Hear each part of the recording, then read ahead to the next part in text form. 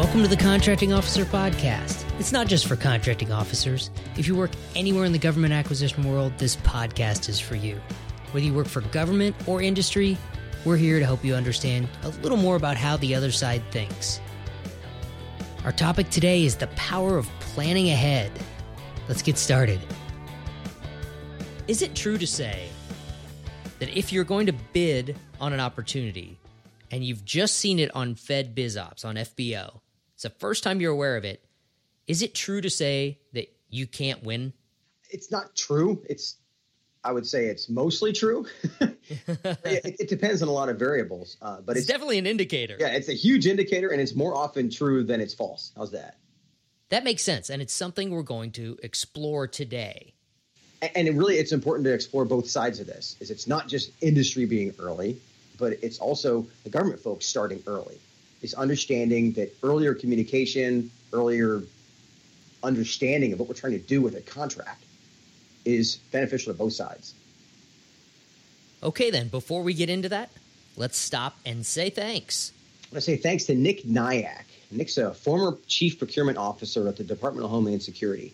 The specific reason I want to thank Nick, what he said was, even as the leader of the acquisition folks at DHS, he was amazed that he hadn't heard of the podcast. And I thought, well, it's because we suck at marketing. I appreciate Nick giving us the feedback, but also the fact that he's sharing our content and that other listeners are as well. So this is a good time to say, if you like the podcast, if you learn anything, tell a friend. If you tell one person, they tell one person. That's how more people learn about the podcast. It's called the network effect. All right, let's get into this. What do we mean by early? That's what we're talking about today. Early. How early is early in the acquisition process? It can be before the RFP comes out. It should be, has to be really. It could also be before the acquisition planning starts. In other words, they figure out how they're going to actually compete the requirement or acquire it for that matter. And then it could be before market research. It can even be before the actual requirement is put together. Yeah, early can mean all of those things. And what it should mean depends on the complexity of what's being acquired. For a commodity, maybe early is just, hey, we know that the government is going to release an RFP, a request for proposal or a request for quote. But for the most complex requirements, early could mean you should be involved, industry should be involved before the requirement is even written. Just think about that. If you are talking to the government and you introduce them to your solution, they might not even know they have a requirement for it. But if they write the requirement because they decide, wow, we could really use that, if they write the requirement with you in mind, think about how good your chances of winning are in that case. And on the government side, think about how successful your contract's going to be if the requirement that you're writing is something that you already know industry can do well. That's the reason to communicate early in the process. Yep, not scrambling trying to describe what it is, but describing what's really out there, right? Now, it's not just us saying, start early, everyone should be talking early. Even the FAR, the Book of Regulations, makes the case for early engagement. In FAR Part 1 that describes the FAR system, let me give you the actual site because it's no fun to do a contracting podcast if we don't bore people with FAR numbers at some point. FAR 1.102-2A4, nice, says the government must not hesitate to communicate with the commercial sector as early as possible in the acquisition cycle to help the government determine the capabilities available in the commercial marketplace. When you get to acquisition planning in FAR Part 7, it recommends that a contracting officer representative, a COR or COTAR, separate podcast, it recommends that that person be assigned early in the process, very early in the process. FAR Part 10, market research, is talking about procedures for how you do market research. And to paraphrase, too long to read, conducting interchange meetings to involve potential offers early in the acquisition process. That's what it says. Early in the acquisition process, start talking to potential offers. So in short, the definition of early is earlier than we think. From experience, the times that I started earlier than it felt like I should were the most successful ones. So that's probably the way to think of it. Is that the term early really applies. It's a totally nebulous, judgmental term, but earlier than you think is the easiest way to do this and actually make it effective. Okay, let's link early to the time zones. We already sort of talked through this because we talked about what is early. Is it RFP? Is it during the market research? Is it before the requirement zone? So those are the first three zones of the acquisition time zone system. Requirement zone, market research zone, RFP zone. Definitely early applies there. You should be ahead of those in your communications between government and industry.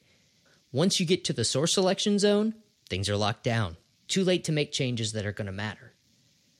And I don't want people to forget that if you're in the execution time zones, if you're post-award and you're in the performance zone or the recompete zone especially, don't forget that this is cyclical.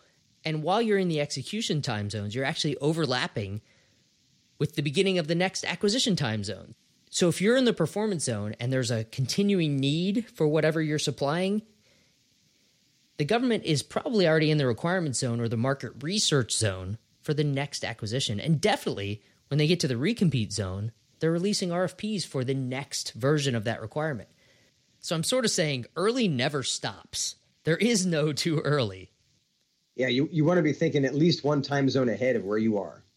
It's important to talk about early and why early matters because the opportunity is everywhere. I mean, the federal market is enormous. You have opportunity everywhere. In sales, we call this being in the tornado, where there's opportunity spinning around you. It feels like you're in that money machine at the car dealership where the dollars are all spinning around. You want to try to grab a couple of them, and that's what the tornado feels like. But you can't really grab any of them. I've seen that on the game shows as well, where they stick you in the booth and the money's all spinning around and you have 15 seconds to grab as much as you do. And usually the person comes out with like $4 because it's just hard when there's that much happening. And that's what happens if you don't target, right? Think of it also like a glass bottom boat, and you're looking at all the fish that you could catch, but you're in a glass bottom boat. You don't have the ability to spear them through the glass, but you can see them all. So if you're in this early, you can be more selective. You can have a plan for how you're going to catch more money in that swirling tornado of opportunities. Maybe you got some sticky stuff on your hands or something that helps you do it. To use your fish analogy, you sort of have two choices. You can be all the way downstream at the end, catching whatever's left after everyone else has already done their fishing, and maybe you get that one-eyed fish that nobody else wanted to eat. Or you can work all the way upstream where you have all the fish and you get to select which fish you'd like to catch. You may not catch it, but at least you have a chance to catch it. The last thing you want to do is be floating on a boat in the middle of a lake where there's no fish and not know that there's no fish, and you're just casting your line out there all day long getting sunburned. Yeah, you're in the Dead Sea and don't know it. What this looks like from the government side, if you haven't been communicating early, you have too many options. The options are everywhere. You're on the source selection team, and you hit analysis paralysis because you thought you'd get a couple bids. Instead, you get 10 bids. So you have 10 1,000-page proposals because you haven't followed any of our advice and narrowed that down to the minimum. Anyway. Or you get 500-page proposals. I mean, it's all relative. If it's more than you were expecting, if it's more than you have a reasonable amount of time to get through, that's the consequence of having too many options too long. You got to choose your path sooner, communicate that path with industry sooner. And the times that I did that were more successful. At an engineering services contract where we talked about the kind of people we were looking for, the kind of expectations of the background we would need, whether or not they needed PhDs. We talked about that early and found out actually they only needed to be master's degrees because that's what the people that were doing the work with other agencies. Like industry told us this, and I double checked it with back channels, of course. But then in the end, that communication led to a better result, which meant more successful contract afterwards. Yeah, on the industry side, if you think you know what the government's expecting, but you haven't actually talked to them about it, the last thing you want to do is come in at the very end of the acquisition cycle, right about the time the RFP is released, and submit a proposal that is exactly what you think they want, and then lose horribly and find out you weren't even close because you haven't talked to them about it ahead of time. So I'm not really talking about commodities. What I'm really saying is for any acquisition that is more than semi-complex, air quoting there, The government should not be surprised by who is bidding or by the solutions that they're providing in their proposals. If the government is surprised, they're going to have a hard time evaluating. If they're surprised by you, you're going to have a hard time winning. Yeah, as a CO, the time that I want to be surprised is during the market research zone, when I'm looking out to say, oh, who can actually do this? And I go, oh, look, this solution's out there commercially. Oh, okay, well, in that case, we'll do this type of acquisition, as opposed to getting a proposal that somebody says, this is commercially available, and you didn't do it as commercial acquisition, so a whole bunch of stuff applies to the contract that this company can't do, and it's a downward spiral. And industry, the time you want to surprise the government is early, before they even have a requirement. You may want to present them with a solution to a problem they didn't even know they had. And if you do that, you're so far ahead of it. You want them to say, oh, wow, we really do need something that does that. We didn't even know we needed that. So let's write a requirement that basically is what you supply. They write a requirement, they release an RFP. Hey, you're so far ahead of it, no one else can even compete with you. And that's the extreme example. And we'll do another podcast at some point about how the government market is requirements driven. Make sure that you're far enough ahead that what you do becomes part of the requirement. That's the extreme example. That's the ideal, right? But the closer you get to that ideal, the more successful you're going to be. The more you surprise the government before you send them the proposal, the better. Let's take a quick break to introduce our sponsor. This episode is brought to you by Deltek. Do you want to grow your business and your bottom line? Deltek's GovWin IQ is the essential source for information, teaming, and software solutions to help organizations find, manage, and win government business. To help you get ahead of the competition, GovWin's team of over 100 analysts is continuously researching, tagging, and tracking opportunities throughout the market. Here's Deltek's Kevin Plexico explaining how this helps you win more business. We're going to give you a better ability to go after an opportunity in a more targeted way, use your business development resources the way they're supposed to be used, which is selling, not researching, and improve your probability of winning an opportunity by better positioning you for it. GovWin IQ helps you understand important information like who the incumbent contractors are, what the agency's budget looks like this year, and the buying preferences and history of the agency you're targeting. For a free trial of GovWin IQ, go to deltek.com/IQ free trial. Now let's get back to the show.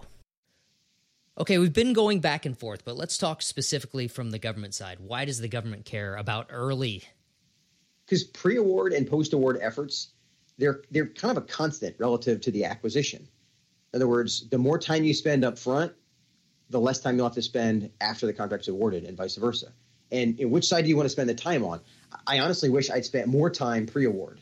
That's what I learned the more I did this as a contracting officer, is the more time I spent on the pre-award side, the less time I had to spend on the post-award side. But you're going to spend the time either way.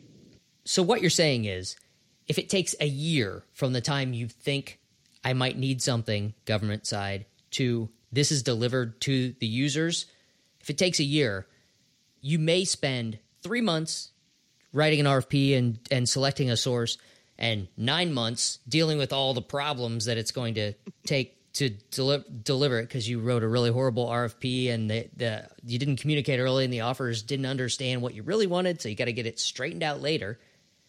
So 3 months, 9 months, 1 year. Or you could spend 6 months doing the acquisition process, awarding a contract, and then it takes 6 months to deliver exactly what you thought. Either way, it's still a year. And maybe if you do everything really well up front, it shrinks that year a little bit. But for sure, if you do everything poorly up front, the time it takes to deliver it is a lot longer. And of course, there's a process behind this. So there's a certain amount of time it's going to take anyway. And we can make that process. This is government acquisition. Right. We can make that process longer by not starting early, or we can get as close to hitting the minimum amount of time it's going to take to get it done. Because you're right, it's government acquisition. It's this isn't going to happen quickly. It's just not. So let's minimize the amount of time it's going to take. And what we're saying is more work up front can help minimize the overall amount of time it takes to deliver what you want to deliver. One of the issues is different players are judged or rewarded or evaluated based on different milestones if you're on the government side. I used to celebrate getting an RFP out like it was right. Yeah, it's a big deal. There's all this buildup. We're finally released it. Woo, party, right? It's in the industry's hands now. We're free for a little while they write their proposals. But if the quality of it wasn't great, that's not fair. If the clarity of it wasn't great, I may have just finished mailing out a turd to industry. And I did that. There are a lot of times I came back from put out for a couple of weeks, and I would go on vacation, and go, woo, I got that out before I left, and I come back to like dozens of questions to the RFP.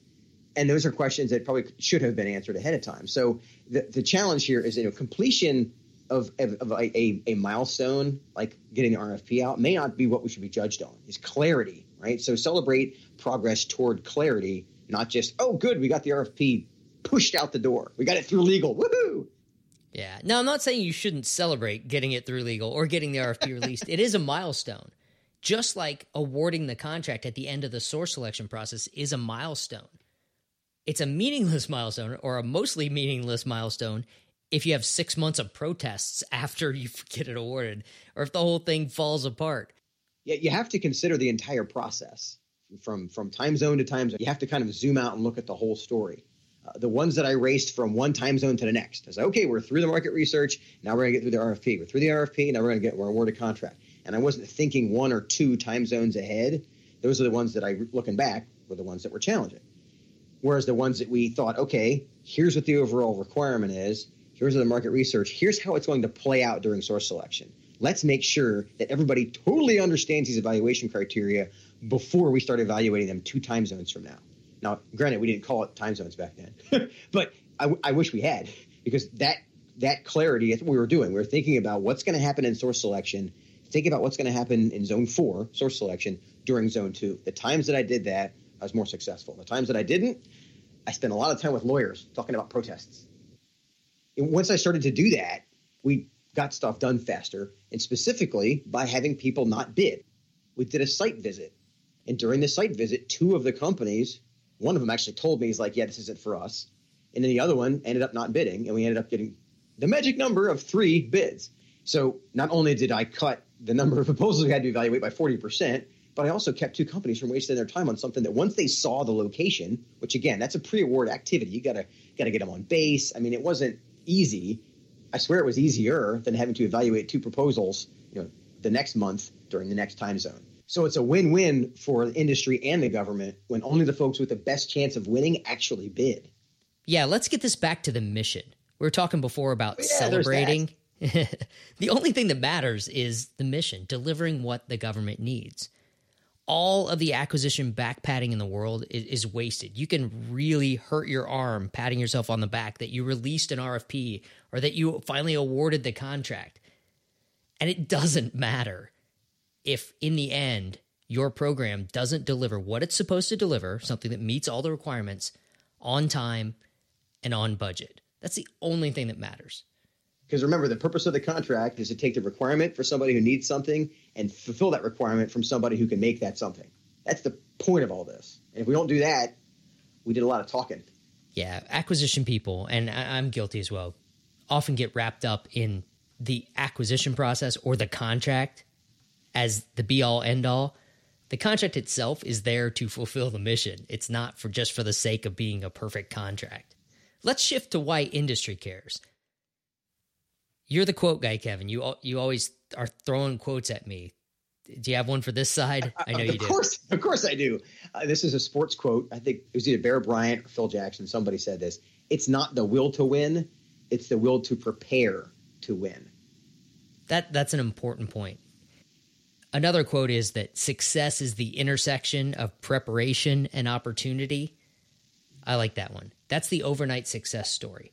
And this happens all the time in the music industry. You see somebody that, wow, they just released an album and it's number 1 and everybody loves them. I think Chris Stapleton won all of the country awards one year. Chris Stapleton is, I think he's our age, Kevin. He's been around a long time behind the scenes writing songs, working his butt off, and suddenly he's famous. Oh my gosh, he came out of nowhere.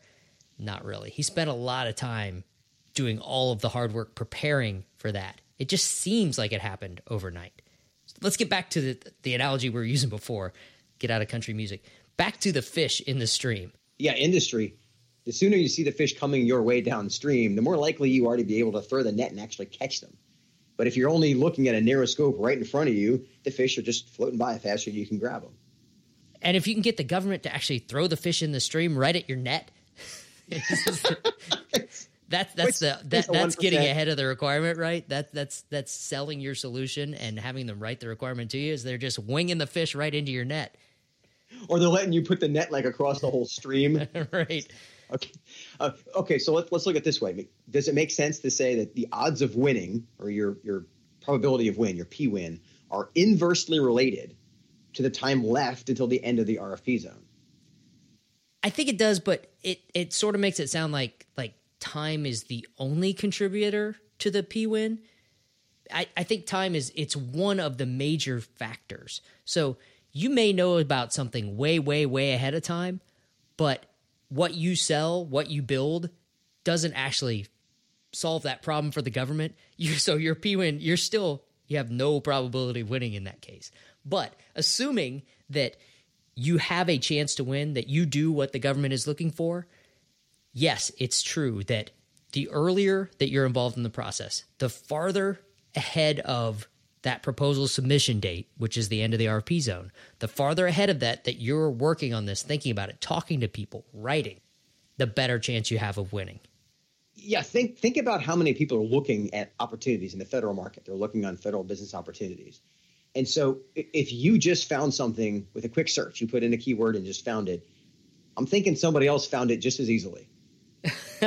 Lots of somebody else's who are doing the same thing. They're all seeing this opportunity going, hey, the RFP just came out for this a week ago. It's due in 2 weeks. Let's go after it. Lots of people probably found that.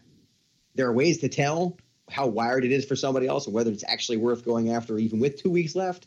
But that's a whole separate topic that we'll save for another podcast. Yeah, we're already getting distracted, so let's wrap this thing up. So the big takeaway for me is that early is relative. It's relative to the size of the acquisition strategy, how complex the requirement is, to what industry we're talking about. Either way, it's almost a business axiom that being early to this process will increase the success of the contract. Right. So for a commodity, early isn't that far ahead probably. It might be as soon as it pops up on FedBizOps. But for a very complex acquisition, early could be before the requirement is even written. On the government side, starting early gives you margin to learn about what industry can do, to ask and answer questions, to make sure there's communicating, and then to make mistakes. If you start early in the process and say, hey, we want to do this as an award fee contract, and then somebody says, yeah, that's not going to work for us for the following 17 reasons, and you go, oh, okay. So you can't recover from that after the RFP is already out. So by starting earlier, you can build momentum that speeds you through those zones later because you'll have solved these problems up front. On the industry side, starting earlier gives you more options. Same reasons. You can ask more questions. You can answer questions. You can disqualify yourself. You can target better. Exactly. You can learn more about the actual customer, the actual requirement, and and disqualify yourself from wasting time on something you can't win. Time is our most valuable resource, and both sides need to invest it wisely. I'll wrap up by telling a quick story because this literally happened yesterday. It's just timely content. I got an email from a program manager and a business development manager, and they asked me, can you call the customer and get their opinion on whether or not we have an organizational conflict of interest problem, an OCI problem? And I said, sure, I will do that next week. They said, no, we need to do it today because the RFP is going to come out next week. Do you see a problem with that, Kevin? It's like, well, I would have assumed that you would have known that before. Yeah, there's two issues here. Either one, we've invested a lot of time and energy writing a proposal and prepping for an acquisition that may all be wasted if now we start thinking about OCI and find out that we can't bid it. Right. Or even worse, we've invested no time or energy writing a proposal ahead of time. The RFP is going to come out next week, and we have zero preparation for it. We're just going to start writing now. Both of those things mean the P-win for this is probably pretty low. It just shows this is not easy to do. Yeah, these guys have a lot of experience. I'm sure there's a lot more to the story, but it struck me that right as we were preparing to talk about this kind of stuff, I get the, hey, can you check about this OCI thing? Because next week we're going to have to write a proposal. It's awesome. perfect. All right, that's it. Talk to you later. See you, Paul. Okay, that's it for this episode of the Contracting Officer Podcast. Thanks again to our sponsor, Deltek, and thank you for joining us.